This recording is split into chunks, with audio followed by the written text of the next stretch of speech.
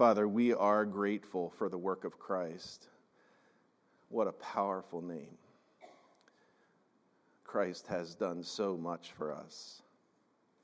And we come with praise and worship this morning, and as we study the Word, we continue to remember that we are knit together in one body by one Spirit under one name, that powerful name of Jesus. Thank you so much for what you have done for us. And we return praise to you this morning as a result. Father, may your truth from the Word just permeate our minds and hearts and change our lives as we study together. And it is in that powerful name, our Savior, Jesus Christ, that we pray. Amen. So we do want to look at the topic of Christian unity this morning, and there's a great number of reasons why this is worth our time to look at. First of all, Christian unity is the preeminent characteristic of a group of believers. And therefore, simply on that fact alone, because of its importance, because of the significance of that characteristic to a group of believers, we should once in a while remind ourselves of what Christian unity really is. Secondly, another reason we should look at unity this morning is because God has brought us here to be a part of this group of believers from many different backgrounds. Some of you unchurched until you came here, and the rest of us from many different denominational backgrounds which had varying commitments to teach the truth of Scriptures. And therefore, there may be varying levels of understanding of what Christian unity really is. And so it's good to take a look at that. Another reason is that some of you have come from church experiences where there have not been peace and unity among the believers of that church, but rather discord and conflict that was emotionally corrosive and bitterly divisive. And so when we start talking about Christian unity, because of that background that you've had, you are very wary of this subject, wondering if there is ever an opportunity for unity on this side of heaven. And for those of you who came from that, I hope the Scriptures today are a real encouragement to you. Another reason why it's good to talk about unity is that the unbelieving world bombards us with their definition of things. And they want the church to adopt their definition. And their definition of unity and love are very different than what the Christian definition of unity and love is. And the world actually conflates those two concepts into one thing, unity and love. And that is not the case at all. Unity and love, as we understand it, are two different things. And we need to make sure we're clear about that. And we adopt the world's definition of those concepts to our own peril. And there's a lot of other reasons why unity is a valuable thing to talk about, but with only one short time to look together at this concept, we'll sort of take a glancing blow at this today and maybe look at it again in the future sometime. So to begin, would you turn with me to Ephesians chapter 2.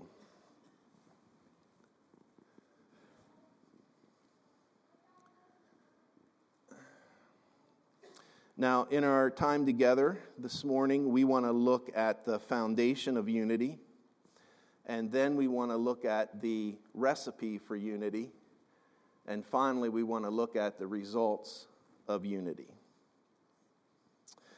So we are starting in verse 11 of Ephesians chapter 2. And let's read together just those first few verses. Therefore, remember that formerly you, the Gentiles in the flesh, who are called uncircumcision, by the so-called circumcision, which is performed in the flesh by human hands, remember that you were at that time separate from Christ, excluded from the commonwealth of Israel, strangers to the covenants of the promise, having no hope, and without God in the world. Now, at first glance, those two verses might seem a little strange to begin a conversation on unity, but let's look at what Paul is really saying there. He's writing to Gentiles, and he's reminding them of the great gulf and conflict that existed between them and the Jews. Actually, this was a tragic and almost horrible situation that daily confronted Gentiles that lived in Israel among the Jews. The Gentiles faced open and active and pervasive and officially sanctioned discrimination on a daily basis. Now, there's no doubt that God told the Jews that they were to keep separate from the Gentiles with their religious practices. But what happened was the Jews, in their sin, decided that meant that they could be proud and they could discriminate and they could take advantage of the Gentiles. And so Paul here is reminding the Ephesians, who were Gentiles, of how it was in Israel at that time before Christ. That the scales of justice were not equal, that the scales in the marketplace were not equal, that there was active discrimination. Nothing noted that more than the temple itself. Remember, there was a wall in the temple court, and the Gentiles were only allowed to go so far, and the Jews were allowed to go further. On that wall was a sign that read, "No stranger," that is a non-Jew, "no stranger is to enter within the fence and enclosure around the temple. Whoever is caught will have only himself to thank for the death which will follow." And on the screen is this sign that was posted on the temple wall. It is amazing that it actually survived intact from Titus and the Roman army's sacking and destruction of Jerusalem in 70 AD. But this was found in the late 1800s by an archaeologist. And that's what this sign says. To a Gentile, whoever's caught passing this wall, your death will be on your head. That wall was a national symbol representing the complete alienation of the Jew from the Gentile, and of the Gentile from God and from the nation and the benefits of God's riches. Now, this strife and conflict between two groups of people is not unique to the Jews and the Gentiles of that time. We know that this has been a problem since creation. The first sibling rivalry occurred between the first two brothers on earth. The first murder occurred between the first two brothers on earth. This conflict is always rooted in sin. That initial murder, of course, was caused by jealousy and pride. Okay? Sin always brings division. Remember that phrase, sin brings division. Say it with me. Sin brings division. It always does. Okay?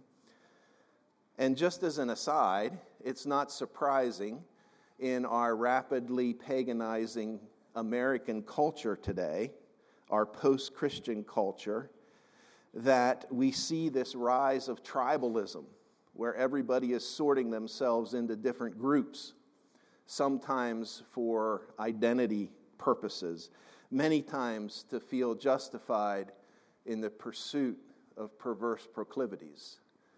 Okay, this is not surprising. It's not surprising that this tribalism is being encouraged by our social and our educational and our government institutions, because they have also moved away from any sense of Christian morality. Remember that sin brings division, and deepening sin brings deepening division. Okay? So Paul here is writing to the Ephesians, who are Gentiles. He's reminding them of the wretched state in which they existed.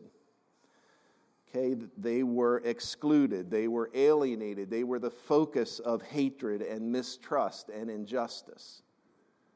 All right? And now we turn to verse 13. But now, and that but now is an incredible statement. But now, in Christ Jesus, you who were formerly far off have been brought near by the blood of Christ.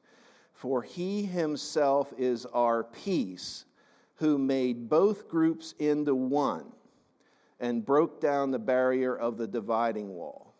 Okay? Wow. The work of Christ brings peace. It can bring people together. This is a key verse. This is a theological truth which we all need to remember, that there can be no peace between men without Christ. Let's remember this. Sin brings division. Jesus brings peace. A little tepid there, people. Sin brings division. Jesus brings amen. Can anybody say amen? This is amazing. I'm so thankful for the choir and the worship team this morning. All of those songs focused on the work of Christ. And the foundation of Christian unity is the work of Christ. Without Christ, there is no peace. What is the one thing that separates men from each other? Sin. What is the thing that separates man from God? Sin. Okay? Because of the work of Christ, all the distinction of man can be erased. Because Christ is the only answer in the world to true peace. United Nations peacekeepers can separate warring parties, but can they really bring peace? No. Okay? Only Jesus can bring peace. Okay, now notice the results of this work of making people one, of breaking down the dividing barrier, the walls that sin has caused, starting in verse 15 of Ephesians 2. By abolishing in his flesh the enmity, which is the law of commandments contained in ordinances, so that in himself he might make the two into one new man, thus establishing what? Peace. And might reconcile them both in one body to God through the cross, by it having been put to death the enmity. And he came and preached peace to you who were far away, and peace to those who were near. For through him we both have our access in one Spirit to the Father. So you are no longer strangers and aliens, but you are fellow citizens with the saints and are of God's household. Amazing. We as individualistic Americans often think about salvation and Christ's work in those terms. Christ has saved me so that I can enjoy eternal life. And Christ has saved me so that my life is better. And when I'm saved, I get the Holy Spirit who helps me make better decisions about my life. A little self-centered there, isn't it? Okay? All of that is true. There's no doubt about it, right? But we often approach our Christian life very self-centered. I have news for you. You don't sing from your own cloud in heaven. Okay? You're not, okay? We do gain immense personal benefit from being saved, no question about it. And some of you were saying amen because we enjoy that tremendously, right? But we are also saved into one body. And we are saved to belong to a community of believers. And we are to be united together. And oftentimes we somewhat forget that very important aspect of our life together. That's part of this concept of Christian unity. But it's important to remember that without Christ's work, we could not have unity because we couldn't put away sin. And sin is what causes division. Very good. All right. Now, before we move on, I do want to mention that the foundation of unity, therefore, lays out the limits of unity. The Bible talks at great length about unity among believers, but it never talks about unity between believers and non-believers. So we can have unity with any brother anywhere in the world who is a believer in Christ, because we have that in common. But we can't have unity with non-believers. And where this comes important for us to understand is that we can't have unity with traditional Christian denominations and recent Christian movements that now embrace a non-redemptive theology and reject the truth claims and commands of Scripture. We can't have unity with those who say they are Christians but deny the truth of Scripture and instead have substituted secular philosophies in its place. Let's just think about some of those truth claims that are being rejected by those who claim that they're Christian. John 14:6, and he said to them, I am the way, the truth, and the life. No one comes to the Father but by me. It's being rejected. We can't have unity with someone who rejects the work of Christ for salvation. Matthew 6:33, seek first his kingdom and his righteousness, and all these things will be added unto you. Recent headlines tell us that over half of the congregations in the country now believe that God is an ATM to give them all those other things first and not seek his righteousness and his kingdom. How about Genesis 1:27? And God said, let's make man in our own image. In the own image he made them, male and female he made them. Okay? These are all truth claims of Scripture which are being rejected by those who carry with them the name Christian. In fact, a lot of those same people would actually reject at least the first third of the book of Genesis as an origins myth and as a flood myth. Okay. We can only have unity with those who believe in the effective work of Christ for salvation. Now, when we say this, when we place limits on our unity, we get a lot of pushback, both from those unorthodox Christian ministries and from the world. From the unorthodox Christian ministries, we get pushback that says, oh, you're too proud to associate with us. You hold yourself holier than thou, which is certainly not the case. We, of all people, have no right for any pride, because we understand that without salvation we are nothing, and we are on the road to hell. Okay? And from the world we get this pushback of, well, you're not willing to partner with us. You don't love your neighbor. Jesus said, love your neighbor. What's wrong with you people? We get all this, we get that from the world. Well, we do love our neighbor, and you all do help others in your community and your literal neighbors. Okay? We do care. But that's where there is this difference between love and unity. We can love others, but we can't be unified with them if they're not believers. And it's important that we understand that difference.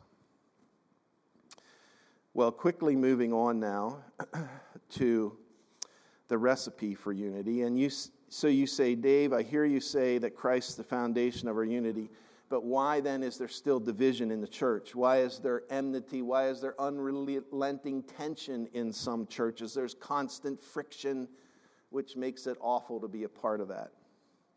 There's a lack of true fellowship. Well, the answer is that if there is division, there is sin. Okay? And while Christ establishes unity, man does have a role to play in maintaining unity. And let's turn to Ephesians 4 quickly to catch that. Now, you will remember that in all of Paul's prison epistles, he spends the first part of the book discussing doctrine and theology, and he spends the last part of the book talking about the practical application of it. And so it is here today in Ephesians with unity. In chapter 2, he's talking about the theological basis of unity. Hey, that this is established by Christ. And now we turn to chapter 4. It starts with the word therefore, meaning, now that I've talked about all this theology, here's how you guys are to live. And what's the first topic he discusses about how to live? Unity. Okay? So let's look at chapter 4 of Ephesians, verse 1. Therefore, I, the prisoner of the Lord, implore you to walk in a manner worthy of the calling with which you have been called, with all humility and gentleness, with patience, showing tolerance for one another in love, being diligent to preserve the unity of the Spirit in the bond of peace. Okay? Verse 1, that walking worthy or walking in a manner worthy of the calling, that word worthy means equivalence or equivalent. So you are to walk in a way that measures up to this tremendous, beautiful calling that you've received from the Lord for salvation. And what should characterize, or what's the recipe of that walk worthy? Look at the definition. Humility, gentleness, patience. Okay, contentment in all situations. Now, there are a lot of issues of Christian liberty that are included under this. Okay? And in a congregation this big, a group of believers, we have tremendous varying opinions on things. One little stupid example would be the coffee we have out here in the morning. Some of you wish that when you walked in the door, you would be confronted by the aroma of freshly ground Sumatran and Guatemalan beans mixed together in a perfect blend. And that at least once a month you could have the option of lattes with cream from cows that have been on pasture 22 out of every 24 hours. And that would just make life great. Some of you come in here and you're like, I don't care what kind of burned coffee you give me as long as it's caffeine, you know. And then some of you are of the opinion, if you get out of bed an hour earlier, you could drink your coffee at home and you wouldn't have to drink it at church. All right, so somehow we managed to have peace over the coffee issue. Even though we have all those varying ideas about it. And of course, that is nothing of as importance as some of the things which potentially can divide us, like our economic status and our education and our politics. Okay? Folks, Satan knows that unity is to be the preeminent mark of a Christian assembly. And so do you not think that our enemy, the devil, as he prowls around like a lion, is absolutely committed to destroying our unity? Yes. Folks, you need to remember this recipe and your responsibility of walking worthy with gentleness and patience, being easy with each other, as Romans 12 says, considering each other better than yourselves. Okay. We do need to clarify a couple things about this. Sin brings division, and in the midst of being kind and tender-hearted and forgiving and humble in spirit and thinking of others better than yourselves, that does not mean the toleration of continual, unconfessed, unrepentant sin within the body. Unity is not maintained by the tolerance of sin. And this is exactly the opposite of what people will tell you. People will say, oh, if you have a strong church discipline policy where you don't allow sin, if you actually confront people who are in unrepentant sin, you are going to cause division in the body. Actually, the opposite is the case, because sin is what causes division. Okay? Just look at what's happening right now as the second largest Protestant denomination in America. The United Methodists tear themselves apart. Why is that division happening? Because first of the tolerance, and then the acceptance, and then the embrace, the celebration, and the promotion of sexual sin. Okay? And of course, we all recall that in another one of Paul's books, 1 Corinthians, he reprimands the church, the Corinthian church, for allowing and accepting this unrepentant sinner to stay in their midst. So the same author who's telling us to be gentle with each other and humble and kind is also telling us to not allow unconfessed sin.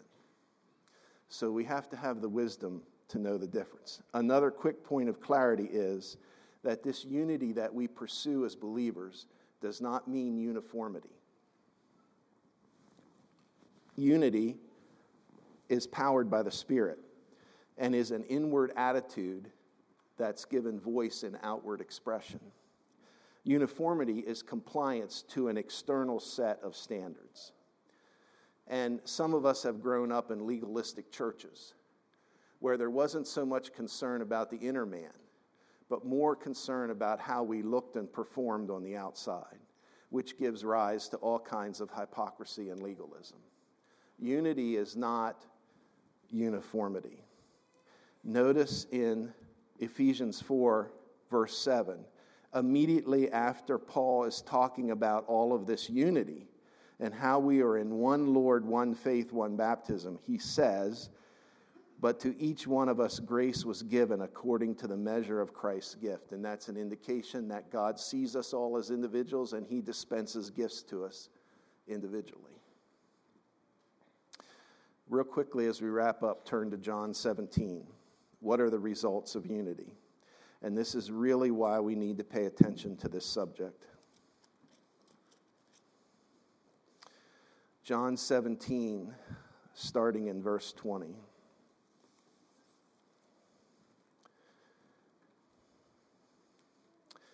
Let me just say this at the outset. When there is unity among a body of believers, it's immensely satisfying to those of us who are part of it. It's a salve to the soul to be in peace. It's wonderful to come here on a Sunday morning and be in fellowship and be in peace without underlying tensions. Okay? But there's a greater purpose that's outside of ourselves as to why we've got to pay attention to unity. And Jesus talks about it in John 17. This is a prayer right before Jesus leaves the Last Supper to go to the Mount of Olives. He prays for himself, he prays for his disciples, and in verse 20 he's praying for all believers who were alive then and all believers who will be alive on the earth. And he says, I do not ask on behalf of these alone, but for those also who believe in me through their word, that they may be one. Even as you, Father, are in me and I in you, that they may also be in us, so that the world may believe that you sent me. The glory which you have given me, I have given to them, that they may be one, just as we are one, I and them, and you and me, that they may be perfected in unity. And here's the key phrase. Why now? Why in unity? So the world may know that you sent me and loved them.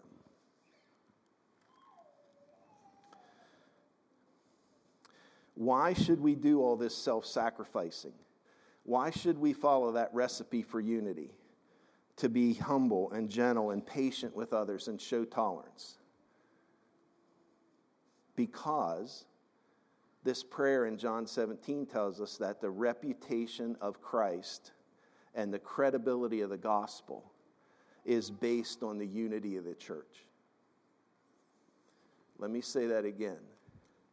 The reputation of Christ and the credibility of the gospel is based on the unity of the church. Okay? This is critically important. Is it important to tell others, to have a personal testimony and tell others about Christ? Yes. Is it important that we have evangelists who do that? Yes, God gives spiritual gifts of evangelism.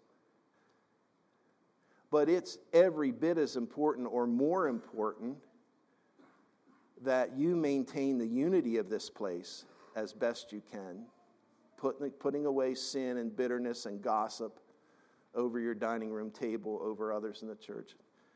It's as important you do that as it is to talk to others about Christ. Because when you fracture unity in a body of believers, it damages the credibility of the gospel. And that's what Jesus is praying about here.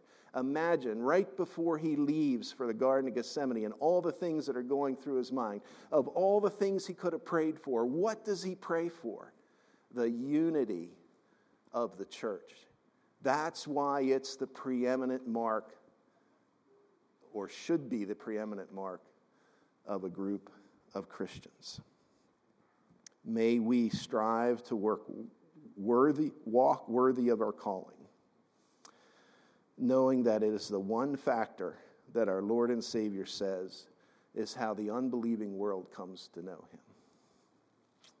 Let's pray together.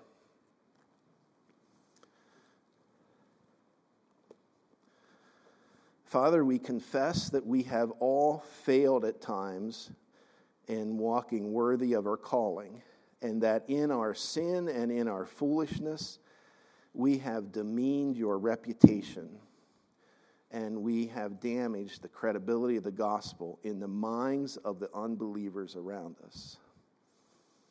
Father, we ask forgiveness for that.